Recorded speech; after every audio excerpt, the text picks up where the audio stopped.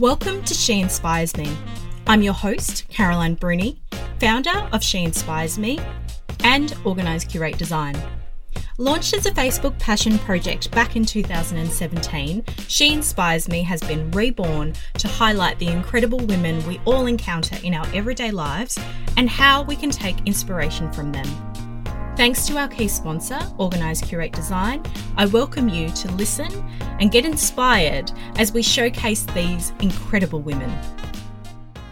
Welcome to another episode of She Inspires Me. Today I have the first time I have interviewed two incredible women at once. This is going to be a wild ride. I can see it a mile away. But I have with me Liz Worry and Felicity McGrath, who are sisters. So welcome, ladies. Thank you. Hello.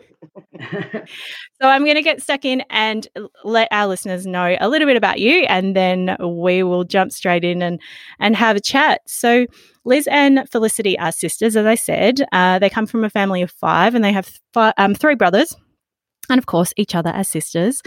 Liz is now a mother herself with two children and her own business fitting breast cancer patients with prosthetics.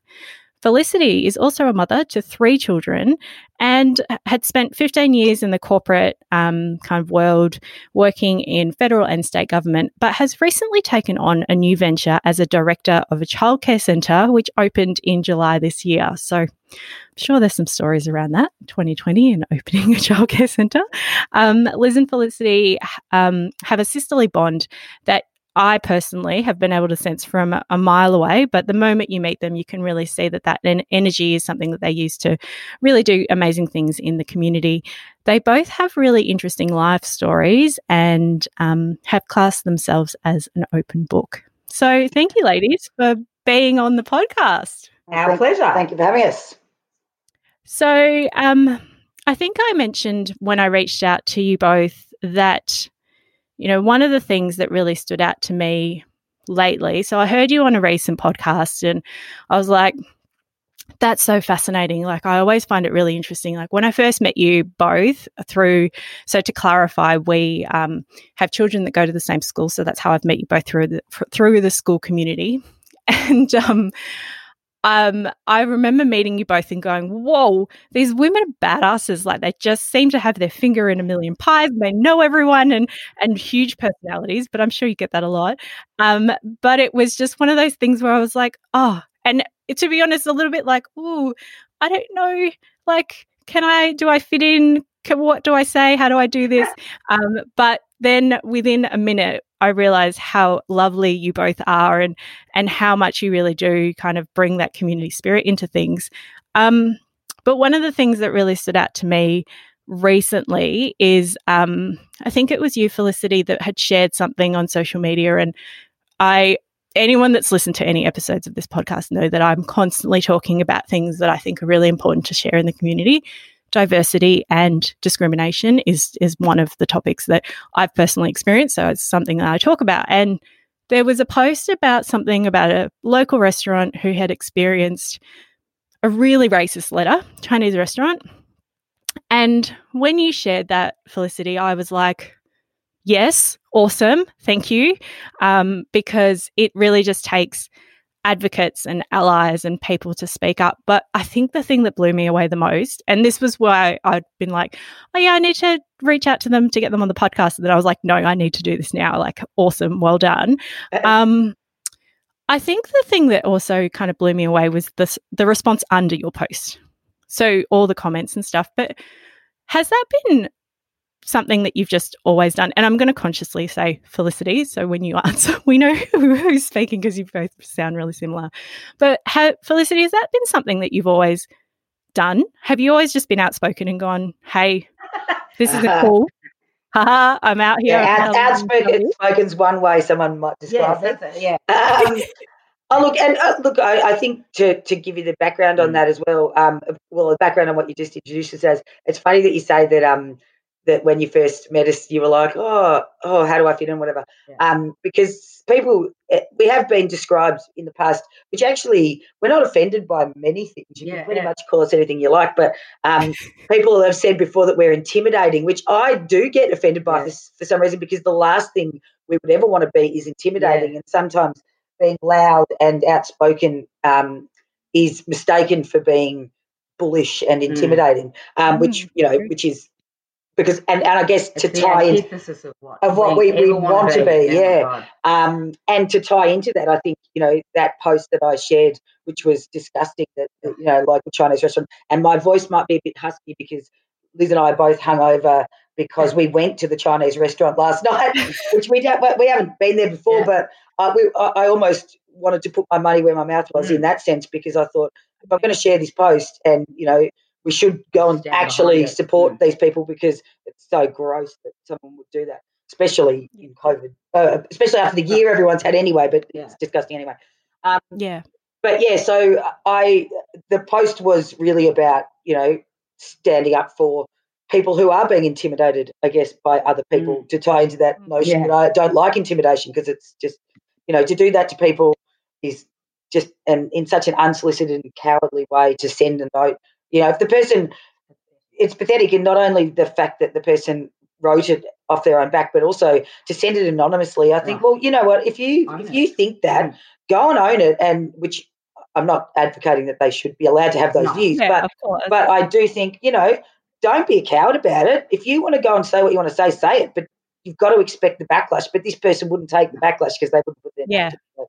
What a dickhead. And probably if the fact that they sent a letter as well makes me think that they're not even online bully standard. They're a bit old school. I saw that and thought, who writes a handwritten letter these days? But somebody who is and which I'm somebody who is a coward because they do not want to be traced, which is very much so. And I think for me, what really stood out to me and kind of moved me personally is I realised earlier this year when we had, and I've said this before, Black Lives Matter isn't new. It's just happens to be a bit more front of mind for people at the moment.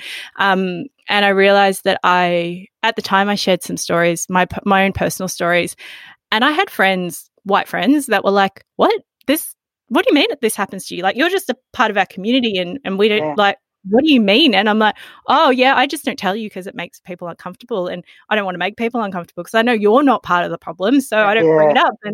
And I think sometimes when you do that, when you don't actually speak up and go, hey, you know what, like, I know that I'm kind of one of the many, but sorry, I still get that stuff too. And and it's just people speaking out and going, nah, one, not cool, and two, let's just make sure that we support and, as you said, put your money where your mouth is, actually do all the things. And so, well done. And I think, if that means that you guys come across as intimidating, then who the hell cares? And to be honest, we don't really give a shit what people think of us anyway. So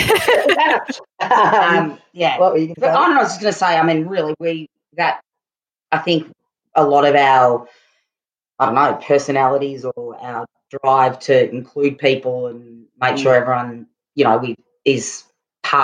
feels part of something is born out of our mum was exactly like that. That was her mandate in life. You just don't, you always look after people, and she was the big, my friend used to call her POP, parent on patrol, because she'd just be like pulling over and going, do you need a lift?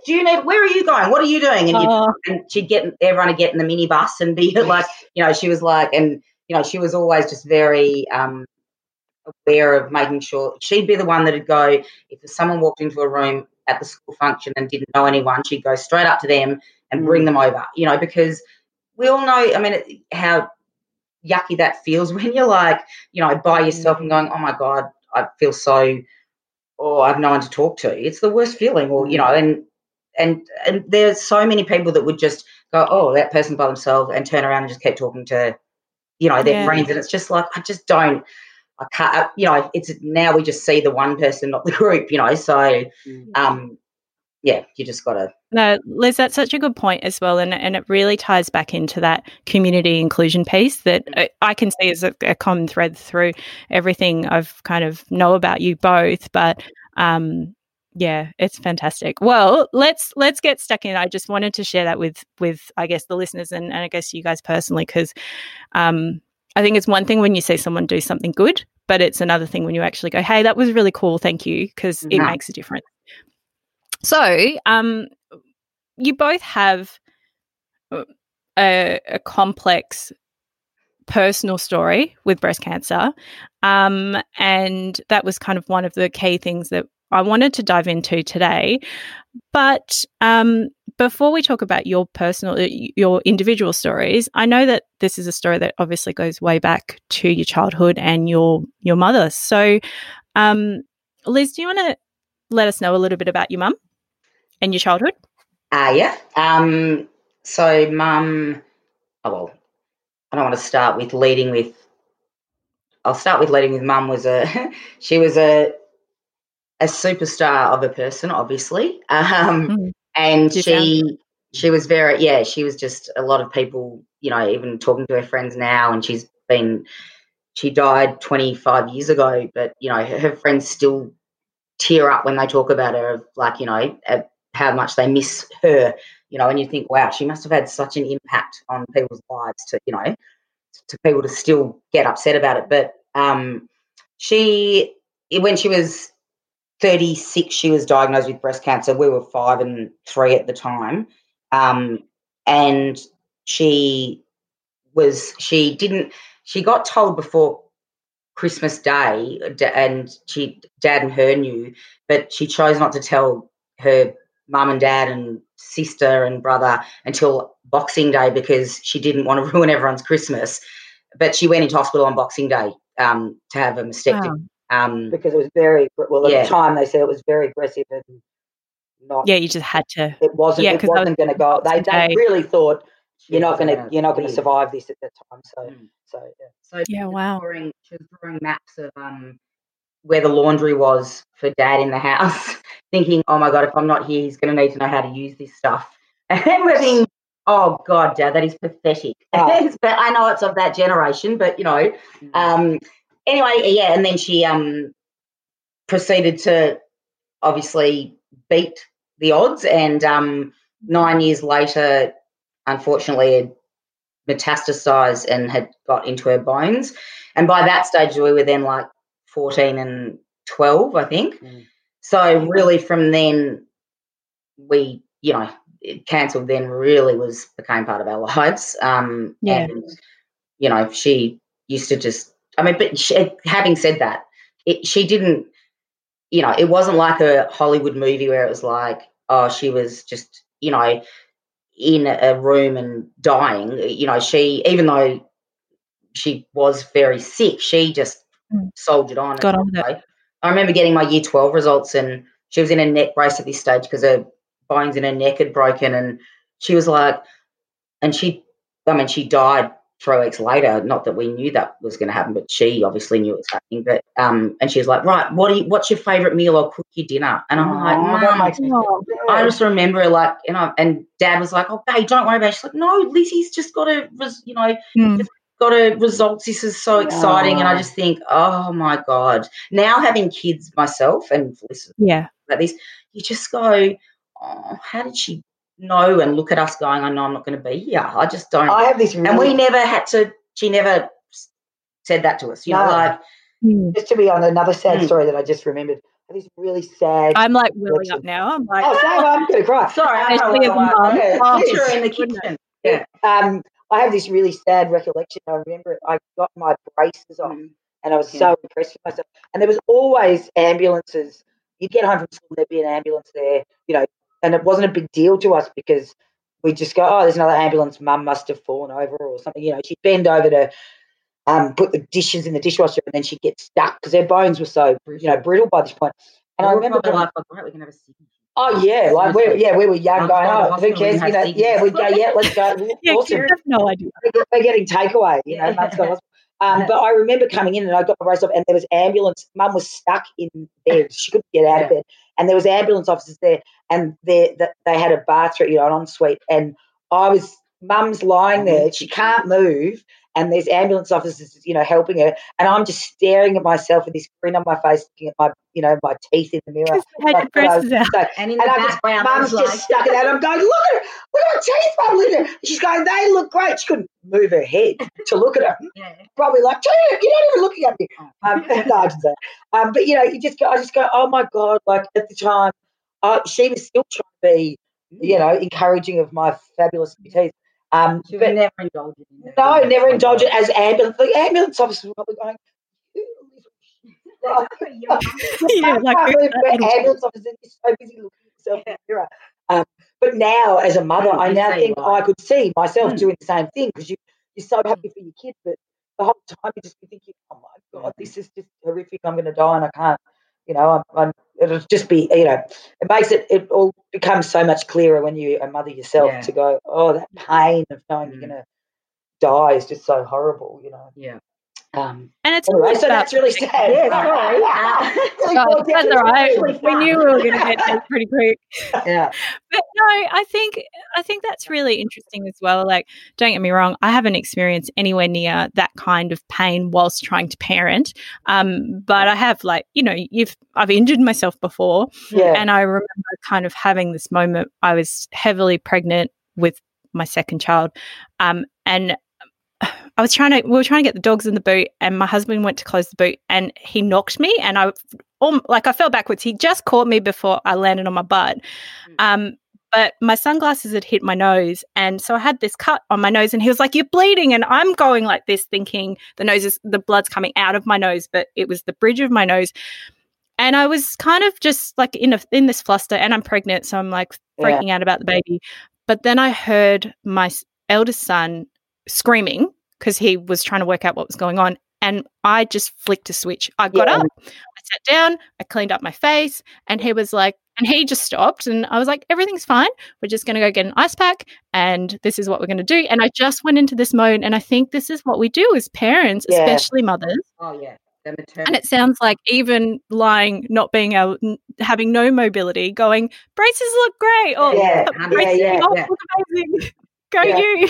Yeah. Wow. Yep. Power of women. And I'm sure you have so many of those stories. I did hear you mention there was something that made me giggle when I listened to the other podcast interview you'd done. Something about like prosthetics being in the bath or always drying like around the house. It was just like she'd just whip it out. I mean, she'd just pull it out and it'd just be sitting on the mum's washing machine, mum's boot, or floating in the bath while she's having a bath. And she'd say, I remember we were being naughty once, and she's like, right, I'm going to go up the street, I'm going to take my wig off, I'm going to take my boob out. And she sounds like a hideous monster. Yeah. She had false teeth too. She said, I'm going to take my teeth out, my wig off, my boob out, and we're all going to go up to the street. And we're like, no! Yeah, because she was just like, right, well, if you don't stop being naughty, then I'll do that. We're like, shit. She gets us every time with all her parents. Yeah. What a powerhouse. There's that element of when you were talking about her kind of rounding up kids and kind of, do you need a lift? What can I do?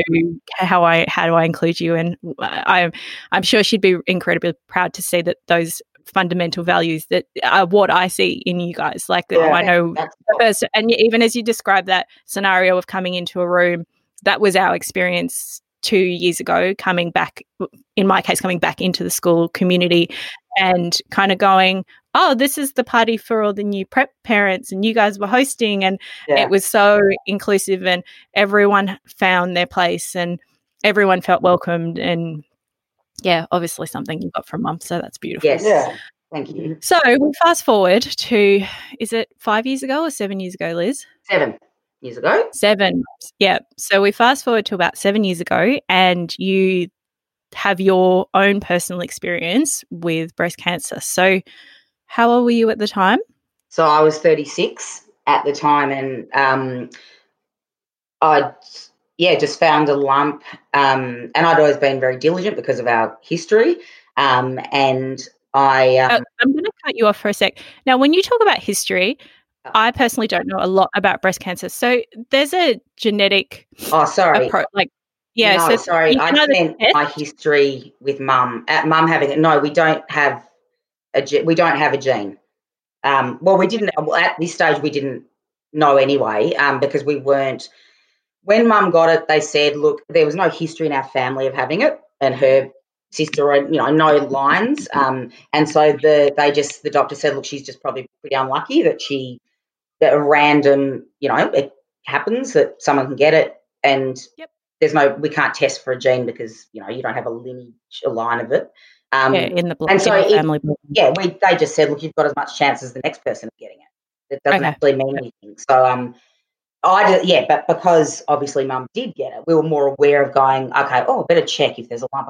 I better go to the GP and make sure versus it'll be a nothing, you know. So I had found a lump and but I'd just finished breastfeeding, so I thought, maybe it's probably just a milk duct or something. But the GP when I saw the GP, she said, look, you know, let's just get an ultrasound and mammogram, and you know, I'm sure it's nothing, but because I'd had cysts before and that sort of thing, so I just assumed, it'll just be another cyst, and so off I went to get the scans and have the mammogram, and they in the ultrasound seemed to be taking a long time, but I thought, no, that's happened before. This is just, you know, it'll be the same. Yeah. And anyway, she came in and said, okay, have you got an appointment following this? Oh, sorry, she didn't say that. She said, you need to call your doctor in half an hour. And I said, why? Because in the past they'd always said, have you got a follow-up appointment? Great, here's your scans, see ya. And they said, you need to call your doctor. And I was like, what do you mean? Oh, and they can't say anything, obviously, because they're not allowed. Yeah, they're not allowed. As it turned out, my GP, who was our family GP, was Mum's GP, because we ended up back in the same neighbourhood living where we grew up. She knew the radiologist and went to uni with the GP, and he had seen it and thought, oh, God, I need to make sure that this is not let, you know, that Maureen get straight on this. Yeah, so she'd been given the heads up. So when I called my GP, I went home to Felice, and she had Tommy and Ellis, because she was looking after them. And I said, oh, my God, they said I've got to call the doctor. Like that. And Felice was like, what do you mean? Have you called? And I'm like, oh, it'll be nothing. Like, I'm sure it's nothing. And then I called the doctor, and she said, oh, they're just very worried about this scene.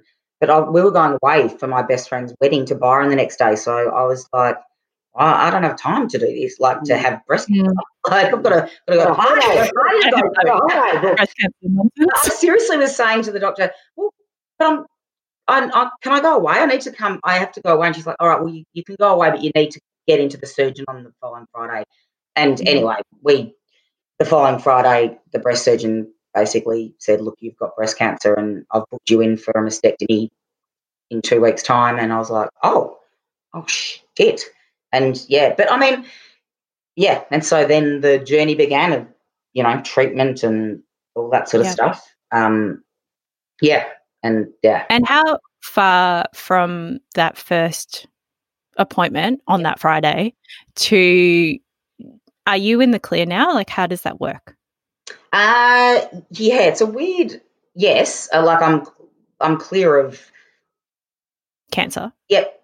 Like I don't have any, well, as far as they know. I mean, the thing, yes, I'm clear. They kind of say it's now they sort of say, it used to be like a 5-year thing that they'd say after 5 years, you know, if it hasn't come back, you're pretty good to go. I mean, Mum's came back after 9, so it was like, but what they've done now is I'm on medication for 10 years basically.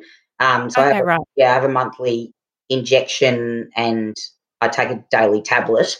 And what they've said is, because they were finding that in the type of, you know, cancer or the hormone, you know, the presentation of what I had is generally they found that if we keep people on medication for 10 years, that's a better chance of it not coming back. Yeah, better chance of not coming back. Okay. So, I'm not sick now, like, at all. Yeah. Like, you know, it's kind of like a weird thing. You don't feel sick, because you just find a lump, and then you're made to feel very sick.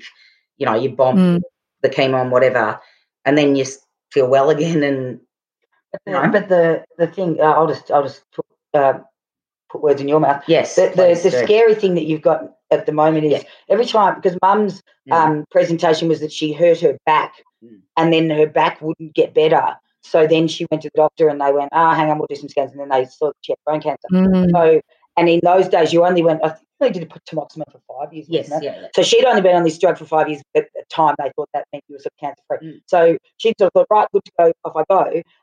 And the shifting for Liz now is that when she's got a sore back or a sore leg or whatever, a sore hip, it's like, oh, it's not going to, in the back of her mind is, what's going on? Why is this going away? Whereas I might, or, somebody else might have a sore back and they go, I'll go get some physio, So it's not sick, but there's a level of fear. I read something once that someone had written about, it's like just having someone, and it was written way better than I'm actually going to describe right now. That's all right. It was basically, but that, the one thing I remember is sort of, it's like someone just coming up and having a gun held against your head. They're not pulling the trigger, just following you around. God. So like Russian roulette. Yeah, the trigger could get pulled, but it could never get pulled. It's like, whoever wrote that. Yeah, but the stress and anxiety that would build, like, as you said, like, what could just be, I've got a bit of a sore back, to, God, and I think that thing that's looming again. And I think the thing that shocked me initially was because, breast cancer, if you get it early, is a high rate of, compared to pancreatic cancer or something, but, so it's a good one to get that way. So if you're going to get one. As Mum would have said. But, the thing is I didn't kind of realise that. I was like, okay, cool. So we do this, we do the mastectomy, do the chemo, the radiation, the, hormone treatment. Oh, sorry, not hormone treatment, the tamoxifen or whatever. And then that's good. And I said, but if it comes back like what? And they go, well, because I remember saying, what's my chance of survival, And she said, well, you've got, based on your pathology, you've got an 80% chance that you'll be cured and a 20% chance that could come back. And I go, oh, okay. So I'm thinking, so if there's 10 people in a room, like 8 of us are going to be okay and 2 of us aren't. And the more people I know that have had it, I'm like, are they going to get it back? Is it me? And not that I think about this every day, but, No, of course. And then when she said, I said, okay, so if it came back, and she goes, well, then we wouldn't be able to cure you. And I was like, oh, so then I would. God. But, I was like, I mean, I could have a life for another 15 years. It's not like I'd die that next day, but but it's still only 15 years. I know, but and you kind of, and I remember saying something, 80% to him, well, that's pretty good, 80% chance. And I'm thinking, would you want 80% chance? And then people go, you've always been a B grade student, that's true. So 80% is pretty good. I know. Well, I would have settled for 80. But I do. And you go, and people go, oh, you could be hit by a bus, and I'm like, yeah, I know. I get people are trying to be positive, but I'm like, that's such a horrible way of being positive. I know. I mean, so didn't someone say recently? I can't remember who it was. They had bowel cancer or something. They said, if one more person says to me, "Oh, that's a good one," I'm going to punch them. It's true. Oh, it's like, I mean, I know that people are trying to be nice, but it's like, well, I prefer to not have any cancer rather than the good one anyway. So, I know people are trying. Yeah, when you said before, this is a good one, I was like, sure. Yeah, not really. Did you hear? Not really, but I kind of get what you mean. Yeah, I'm so jealous of Liz. She got the good cancer. She got the good cancer. Oh my goodness. Well, thank you for sharing that, because as personally, I touch wood, I've been very, very fortunate that I don't have anyone really close to me that's experienced cancer. And I think when you just don't have something in your life, you don't really understand it. Like anything, And that was the thing. Like, I had no idea until I listened to the other podcast interview that you had both done. And then I was like, wow, it reminded me once again, we all have so many stories, and definitely can't judge a book by its cover. Yeah. But then I think the thing that kind of blew me away again was, Felicity, your story. So how you fit into the kind of this timeline and then the choices that you've made. So when did you choose to have your surgery, and kind of talk us through how that works? Well, I couldn't let Liz have get all the limelight. So, sisters need like competition and attention. Yeah, that's right. That's right. The younger sister that's always like, "Oh, can I play? Can I have my boobs taken too?" Yeah. The background to that though is that we did so when Mum had cancer and we checked if we could get tested for the gene, and they said no, you have to have 2 in your genealogy line or whatever. And then because Liz had then got it, we could get the test for the BRCA1 and BRCA2 gene. So, and how that works is you get the test, but these stats are probably slightly incorrect. I don't know that, but I remember. This is totally fake news. I remember sometime one of them saying, end up that we didn't have the gene, and they said, but 95% of people who get tested don't have the gene. So you've got to have 2 people in your family line to even get the test. And even if you do, very unlikely that you've even got the gene. So a lot of people, there's a gene going around, lots of genes going around, but they might not have the ones that they know of. So we did the test, didn't have the gene. And I said to them, well, what do I do? Do I, I don't know, what do I do about this? And they said, look, you can just do ultrasounds and mammograms. They can't say to you, you should get mastectomy. They're not allowed to. So they said this, and I said, okay, well, whatever. So I started getting mammograms and ultrasounds, and then I sort of got sick of that. And that was only probably for 6 months or something. And then I don't know if I'd had my 3rd child by then, had I? I can't remember. No, because I'd when you decided. Yeah, I had, but as in when I was doing ultrasounds. Anyway, I don't know. But I'd had a 3rd child and I was breastfeeding, and I fucking hated breastfeeding. So there was a part of this that I thought I'll just get my boobs cut off and then I just and then I never all the have pressure to breastfeed. All the pressure to breastfeed would be taken off me because I didn't have boobs. That's not your fault. Yeah, sucked in breastfeeding association. So then I decided, so I can keep doing these ultrasounds and mammograms, but it's not preventative because it's just I'm just waiting till they find something to then do something about it. So I was like, and once they find it, then you've fucked it anyway. Yeah, really. it's not just you've got go back down. Yeah. And so I decided to have the mastectomy. But I say it like it very flippantly, and it in some ways to me it was quite a flippant decision because we grew up with a mum that didn't have a boob, and in those days you really didn't have any boob. It was just flat, and a big no reconstruction. Looked like a big, and the scar was quite radical, and and I remember at one time Mum saying years ago, she was going to. This was pre her getting cancer again. That she was thinking about getting a reconstruction. In those days, the reconstructive surgery was like violent. Yeah. And I remember showing pictures. It looked like it had been shot. Yeah, like a cigar had been burnt, and they do stages of it all and all this sort of stuff. And I was like thinking, why would you? I think we said to her, why would you bother? Like, and she was like, oh, I don't know, because I just want to feel like bathers. In bathers, I don't want to feel, because we were sort of like, who cares if you don't have a boob? But I mean, again, till you've walked in someone's shoes. I mean, I don't know what it's like to have only one boob and have to wear, just not, I don't know, to feel like that. But so in terms of me getting mine done and Liz had hers done, it was a flippant decision for me or a less traumatic decision because I didn't really care. I don't really care too much about how I look. And she didn't have very good boobs. I had shit boobs. We both did. So we're like, you know what? I was going to sit up now. Yeah, I can show. I can send, if your listeners want a pre and post photo, I can certainly send one around. Because I found a photo of my boobs. I showed them at dinner last night during pre-surgery, and I had udders, which I can't believe. I actually didn't. Neither, they were gross. But now ours are so neat. Yeah, they're neat. We've got neat boobs now. Yeah. So I ended up having a double mastectomy and loved it because then I never wear a bra anymore. You don't have to go to people's sleepovers or weekends away, and you've got your big dangly boobs hanging down. Oh, wow. Yeah, like gross. Pillow fights are easy. What's your boost?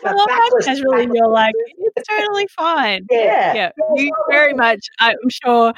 Someone out there's going to be like, that sounds way too simple, but I know. I really love your approach. And as our, as we've said, we were in. I'm speaking on your behalf. But we're in a stage of our lives. We had partners, we had kids, we'd done that. So you weren't out clubbing and dating. Correct. No, and so it we're would be a lot young. different if you were maybe, it was maybe potentially it's an easy decision to make when you already got that behind you. But for other women who don't have a choice because they've got breast cancer and have to have it removed, or they've got a gene, or maybe it's not as I imagine it would be not easy to do. So if I was younger and all that, I would have been horrible. it's all contextual. Yeah.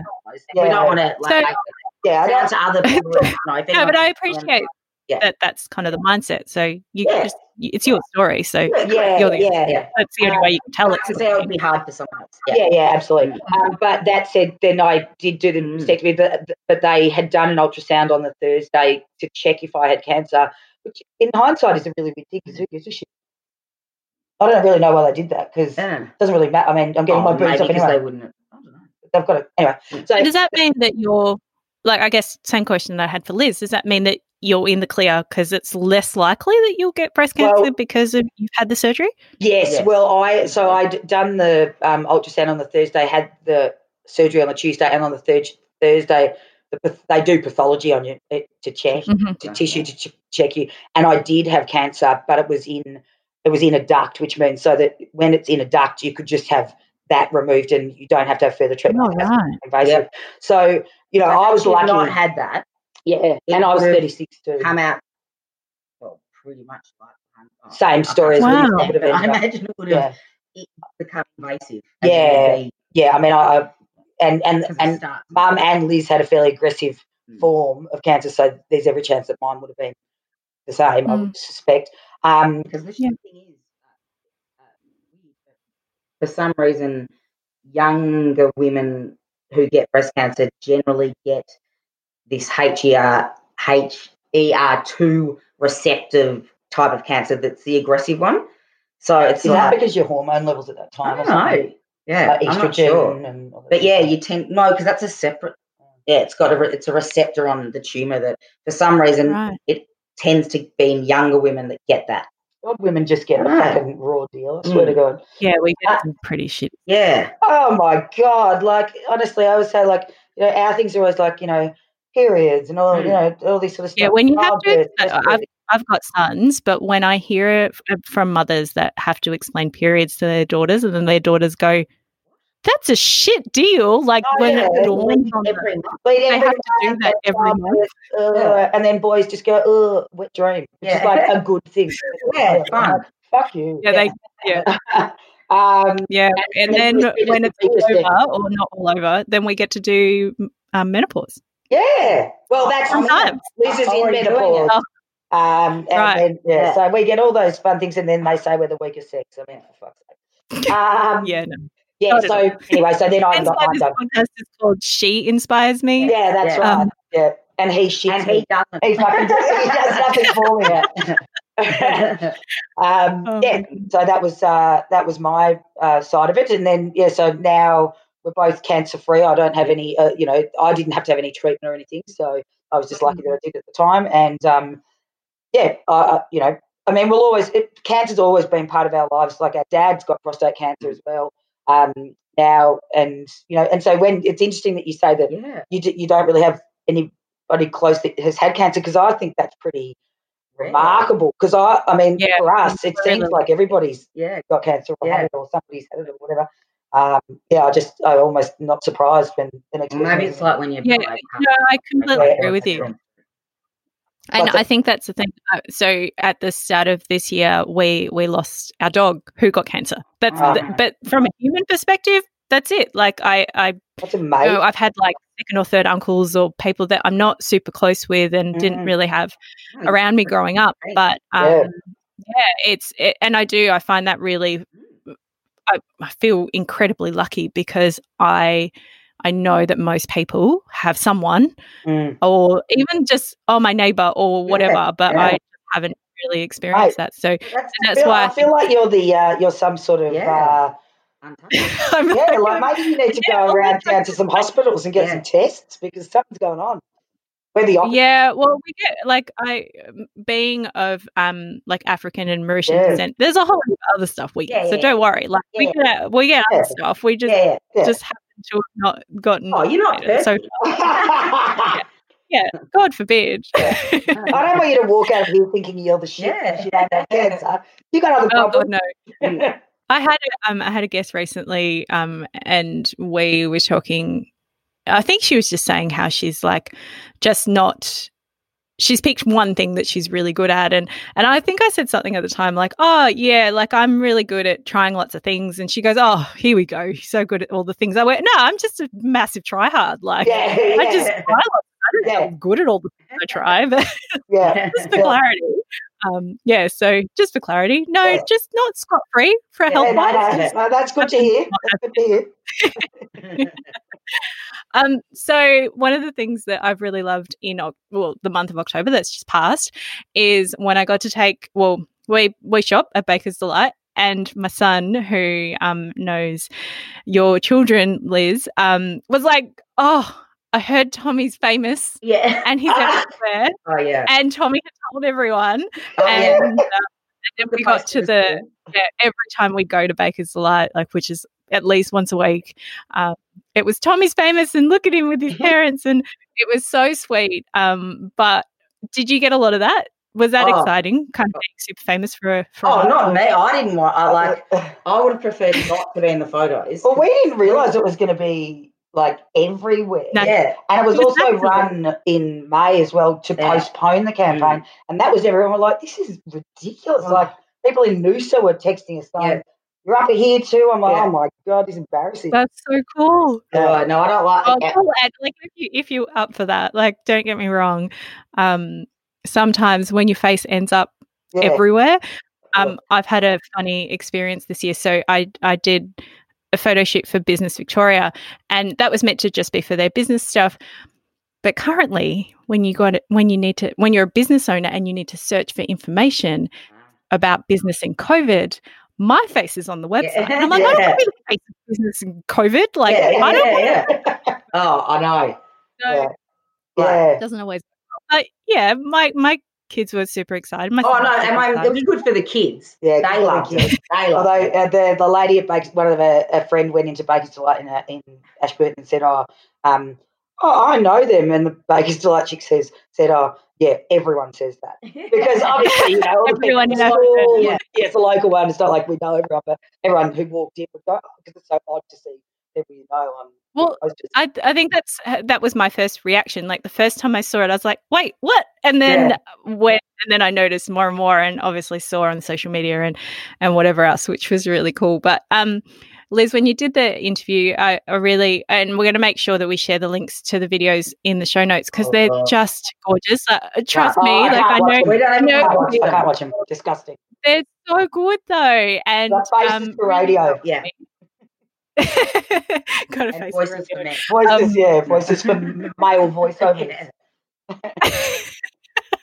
But both videos, Liz, obviously yours with your family, and then obviously the two of you together. But did you? I was watching I could almost see this part of your brain that was in mum mode as your kids were squirming. So annoying. Mommy. It was hilarious because I know that face.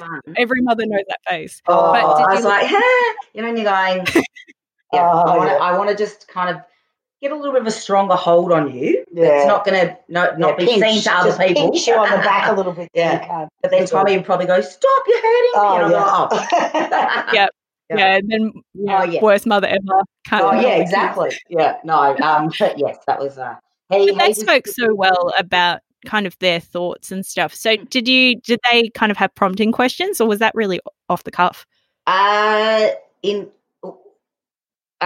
was just someone asking. I think there was like a question about like how do they feel about mum and breast cancer? They were just like, we just had someone into like a cameraman and a guy kind of going, okay, and just talking to us like this, and they just they didn't get pre-prepared. They weren't. That was completely off the cuff for them. It was pretty good. Yeah, and it was really lovely because your daughter, which to me kind of really hit me in the guts a bit because I was like, oh, that poor little soul. Like, and I'm sure you guys had that growing up with mum as well, which was, oh yeah, now is that what she's thinking and is that how she's feeling? But articulated herself so well and kind of understanding that she needs to be aware and just how it's impacted her and Well, your to be family. honest, that kind of, punched me in the guts too, because she'd never said that before. And when she kind of said, well, I'm just worried I might get it, I was like, oh, God, I can't believe you're only bloody 9 years old and your little mind's already, And I felt like I should have put her in the campaign, just slamming it around. It makes you realise how much they No, but I actually found that to be really beautiful, because though it's the reality of the situation, but at the same time, the fact that she can very easily articulate that, and with videos like that, I think, to me, storytelling and content is really important because it gives us voices and it gives us messages around there to know that we're not alone in whatever we're in. And there would be other kids going, oh, okay, cool. Like, I'm not the only person that thinks about this because of my mum or my auntie or my whoever. And I'm not the only kid that has to think about this. And so that's why we're always happy to, Phyllis is probably a bit more of an open book than me. Although, I mean, God, I'm hardly a closed book.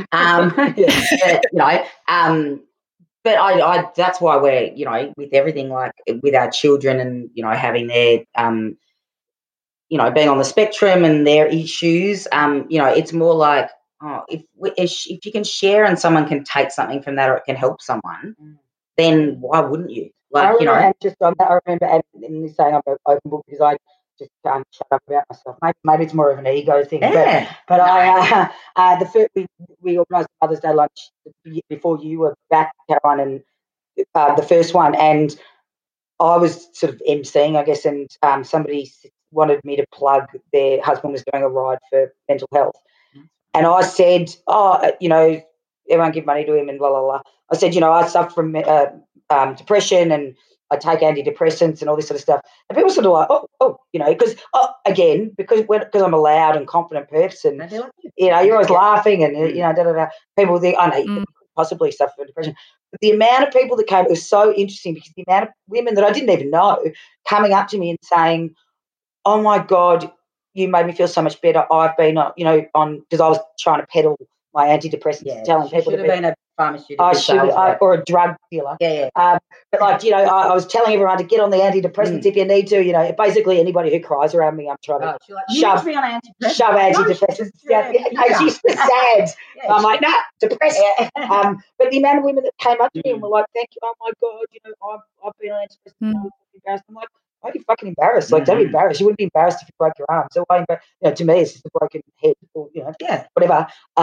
But I think, if normalising things, especially with your kids, and it's great now because kids, and I love how they, if someone's gay, kids don't even flinch. They couldn't give a shit because it's it's normalised and that's the way it should be. So, another little tidbit I'll just give to listeners. Something that I heard that I thought was a really good idea. They said, it might have been Mia Friedman maybe, or somebody like that, said you talk to your kid when you're in the car, when you're driving, because like about stuff that they might not want to talk about. Because firstly, they can't get out. But also there's a sort of a distraction. You're both facing the front. They can look out the window and be telling you stuff that they might not tell you because it's sort of awkward conversations that you're not staring face to face with them. I thought that's a really good idea. Maybe when they're a little bit older as well, teenagers, if things are going on and whatever, just to make sure that they can talk to you, but not in this sort of let's sit down and have an intervention conversation. So anyway, that's my little tidbit. Yeah. Stolen off me a free. I love that. It's such a great tip as well because I agree.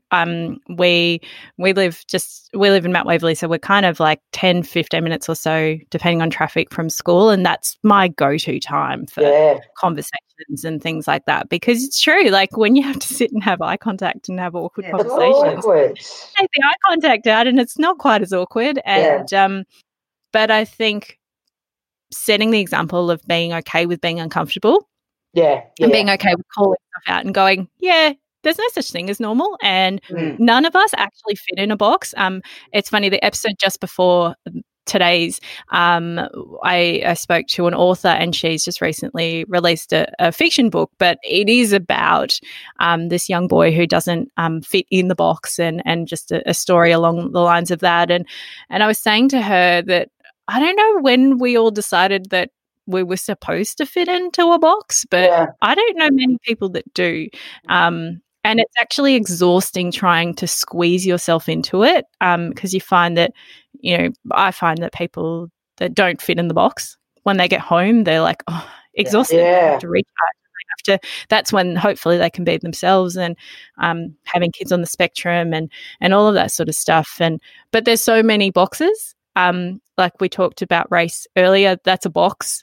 We've talked about genders and how gender and how the guys kind of get it easy physically, but we know in society, in a lot of cases, they get it easier than we do. There's so many boxes, but if we can be talking to our kids and just reminding them that they're just constructs, and we don't actually have to live by them. We can break the rules, and gender equality now exists, and marriage equality now exists, and those sorts of things are really important. So good tip. Listen to a podcast and then talk to your kids, or listen to something like this, and then the kids would be like, what did she say about menopause? Do I have to do that too? Oh, God. Even menopause has the word men in it. Don't start me. Some kind of curse. Oh, my goodness. It's so funny.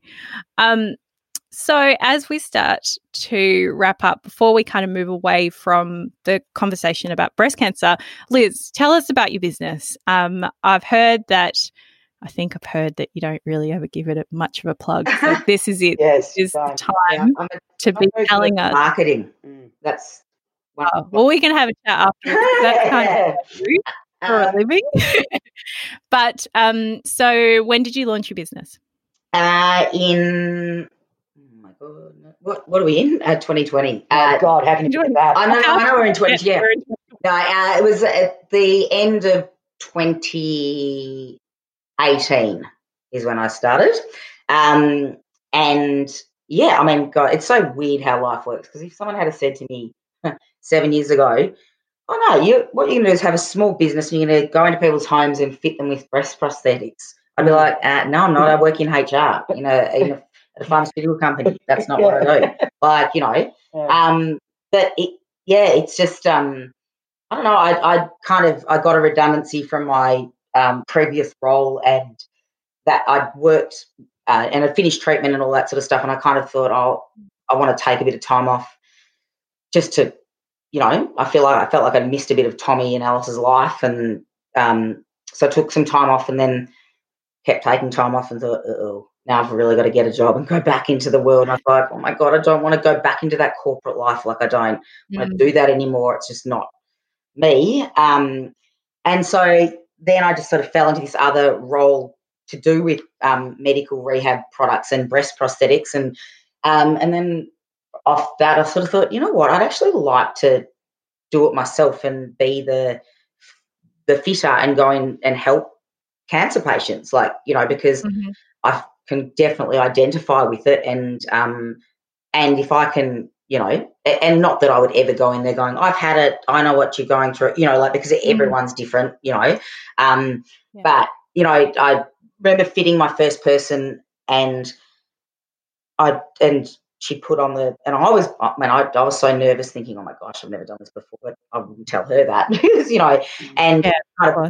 stood in front of the mirror, and she's like, oh, I'm sorry, it's so invasive for someone, and she put the breast, we've got her fitted, put the breast form in, she looked in the mirror and she said, oh my God, I feel normal again. Oh my God. And wow. I thought, wow. I remember getting in my car, and it was in Ballarat, my appointment, and I was like, beggars can't be choosers. I'll have to drive 2 hours for my first appointment.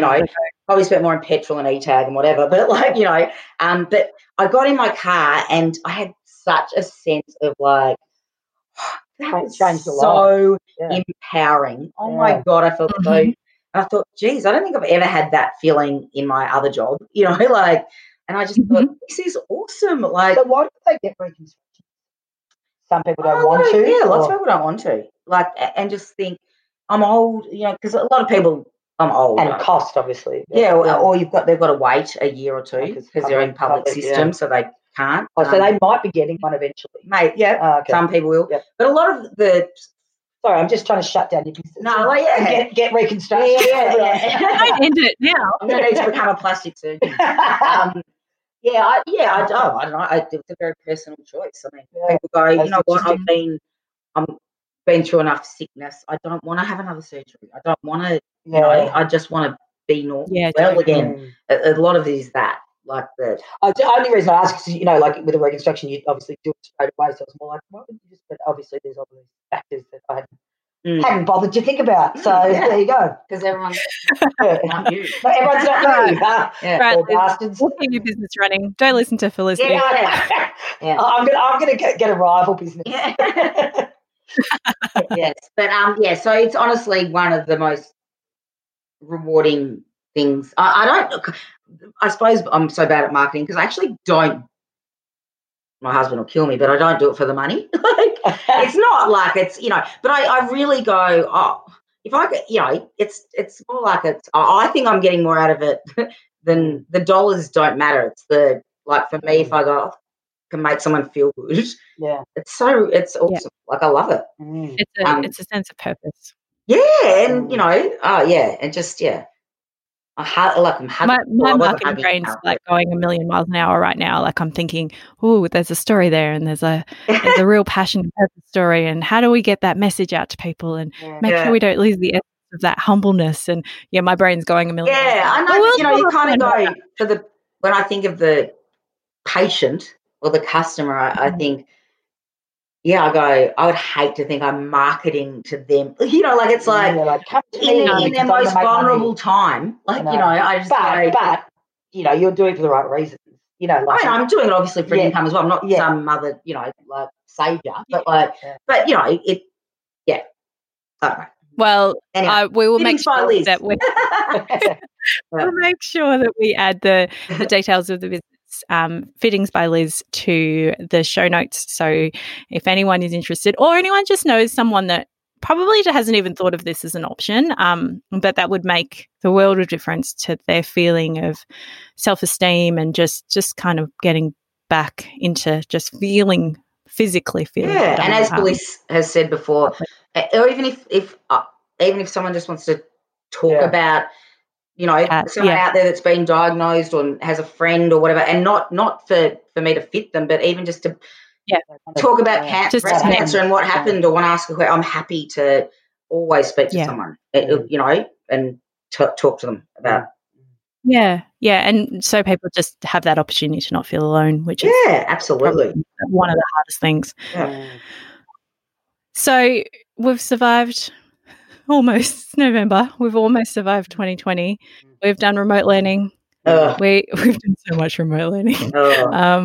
We have, you know, you guys obviously live very close to each other, and that sisterly bond would have been tricky when you're not supposed to. Well, you're in the 5 kilometers from each other, but like all that sort of stuff.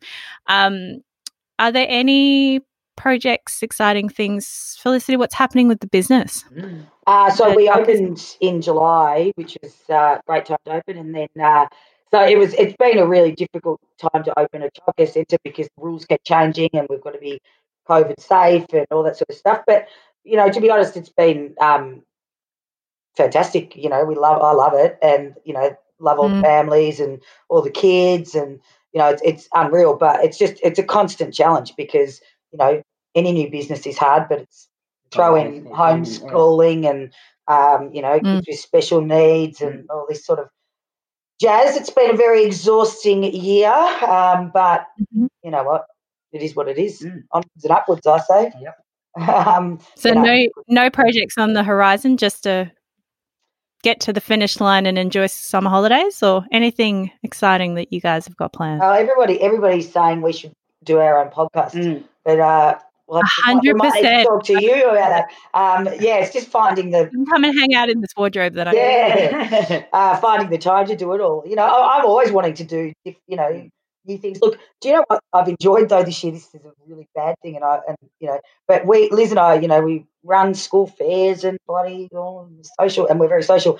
I've actually enjoyed not having to do, you know, the netball oranges and the footy things and all that sort of stuff. I actually it's been a really nice year of not having to do other things for all the community things. So, you know, and I say I'm not going to do all that. I'm not going to go back, but I know I will. Yeah. But Yeah. I know. No, but we love it. We love it, and the kids love it. And, you know, I think Lila, my daughter, went to dance for the first time last night in a park. They've been doing it on Zoom. And she came home and I said, how was it? And she said, it was so good.